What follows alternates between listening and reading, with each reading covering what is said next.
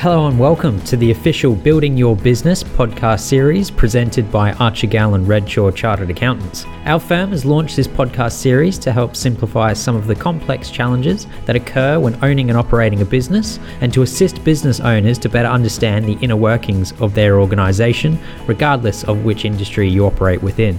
Every month, we'll be releasing a new episode featuring special guests from industry, as well as Archegall and Redshaw directors Ian Walker, Smiljan Jankovic and Valda Glynn, to provide their commentary on a variety of business management topics, alongside expertise surrounding accounting, taxation and business strategy. Welcome to our podcast series, Building Your Business. Hello and welcome to this mini episode of the Building Your Business podcast presented by Archegall and Redshaw Chartered Accountants. Across the next 10 minutes, you'll hear from Aisha Thomas, who joins me today and is one of the managers of the firm here. Together, we'll be discussing the newly released draft taxation ruling, which provides an update to expat Australians on individual tax residency rules. Welcome, Aisha. Thanks, Chris. Great to be here. So it's great to have you on this because I think the release is going to be quite timely. We're at the end of November now and Christmas is nearly upon us. During that time, I think a lot of expats are either considering returning home to Australia, or there's Australians out there who I guess want to take that rite of passage and maybe go to somewhere like the UK or the United States and head overseas for an extended period of time. So I think a discussion around what that means for expats is, as I say, quite timely. The other thing is you actually wrote an initial article back in March, which is available on the Archegall and Redshaw website at the moment, and that spoke about some of the proposed new tax residency rules immediately following last year's federal budget. Those were potentially going to take effect from 1 July had they received royal assent, but they didn't at the time. So there's since been another draft ruling and a new release. So it's great to sit down with you briefly this afternoon and I guess speak about those proposed updates, I guess. Thanks, Chris. Let's speak about this updated ruling. So what does it mean for Australian expats residing in Australia or those that are going to be basing themselves overseas? Yes, so it's important to understand that the ATO has separate residency rules from the Department of Home Affairs, which means that you might be an Australian citizen, but you may not be an Australian resident for tax purposes, or vice versa. So the new rules are aiming to simplify the current rules, which consists of 4 tests, those being the resides test, the domicile test, the 183-day test, and the Commonwealth Superannuation Fund test. Mm-hmm.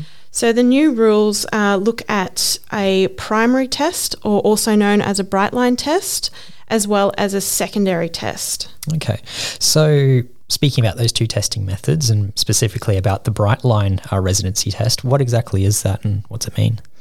Yeah, so the Brightline test, which is the primary test, is the 183-day test. Essentially, it means if a person is physically present in Australia for a period of 183 days or more in an income year, they will be considered a resident for Australian tax purposes. So in line with that, there's also a secondary test. So it looks at individuals who have spent more than 45 days in the year, but less than 183 days in the year. And there's a number of factors that we also look at with those, and they need to satisfy 2 of those factors in order to be considered a tax resident of Australia. Okay. And those particular 2 factors that they need to satisfy? So there's 4 factors that we look at. Yep. Those are the right to reside permanently in Australia. Mm-hmm. So that means citizenship or permanent residency. So for a lot of expats, that's an automatic tick. The ability to access accommodation in Australia, whether the individual's family, such as their spouse or their children, are still located in Australia, as well as any individual's Australian economic connections, such as employment, carrying on a business, or any other interests in Australia. So if 2 of those 4 factors are met, yep, then that individual will automatically become a tax resident for Australian purposes. Okay. And those that individuals that are intending to travel in and out of Australia, As I say, obviously Christmas time is when people start to have a think about, what they're going to do in the future. What do they need to consider before they go away? Yeah, so it's really important to consider what your circumstances are and where you fall on that residency scale. For example, if your intention is not to become an Australian resident, you may unintentionally become one based on the length of your visit to Australia. On the other hand, you may want to remain a tax resident for a number of reasons, such as access to the CGT discount and main residence exemption. So it's important to understand whether your tax residency will be lost and what that means for your assets, tax and potential capital gains tax. And we had a earlier budget in October. Yes. We also had one at the beginning of the year in March as well, and neither of those really spoke about anything further at this stage about what's going to happen. But has there been any further clarification on the new Brightline residency tests since it's been announced last year? So at the moment, the tax ruling is still in draft phase, and we are awaiting royal assent. And as I think you've mentioned, once that receives royal assent, it will apply from the 1st of July after that. Yep. Time. Okay. I mean, you spoke there about what they need to look at and need to consider before they head away or they return home. If people are wanting to do that now or in the new year, when's the best time for them to see an advisor, such as yourself, to have a chat and get the ball rolling? It's always a good time, Chris. Certainly if you're thinking about moving, even if it's just an idea, I highly recommend seeking the advice.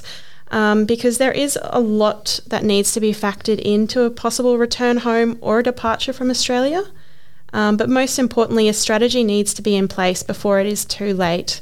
So I recommend seeking advice before leaving or returning, as it could result in some unwanted tax implications. There you go. See, there's a lot out there that needs to be considered when you want to head overseas. And as I say, it does seem like a rite of passage that people want to do it. But there's obviously a lot of planning that goes into doing that ahead of time. So it's really been great to have you share some of that brief information there. I mean, obviously you had the original article a little bit earlier in the year. So that's, as I say, that's still available on the Archie Gallen Redshaw website and covers a lot of what we've discussed. But obviously this podcast is, I guess, intended to provide an update on that, which is excellent. In terms of future episodes and other discussion topics that we cover, I think it's best that listeners head over to the Archie Gallen Redshaw website as well for full episodes from the Building Your Business podcast. They're, as I say, there to provide, I guess, best practice advice to business owners and individuals out there on different tax and accounting and business advisory matters. So thank you very much for joining me this afternoon. Thanks, Chris. Not a problem. No worries. For business owners seeking accounting, taxation, business advisory and superannuation support and assistance, please feel free to get in contact with the advisor team at Archie Gallen Redshaw. Led by Ian Walker, Smiljan Jankovic and Valda Glenn, our firm are a Brisbane CBD-based accounting practice supporting businesses across a variety of industries throughout Southeast Queensland and nationally. You can get in contact with our team via the website www.agredshaw.com.au, via email at info@agredshaw.com.au or contacting 073 002 2699.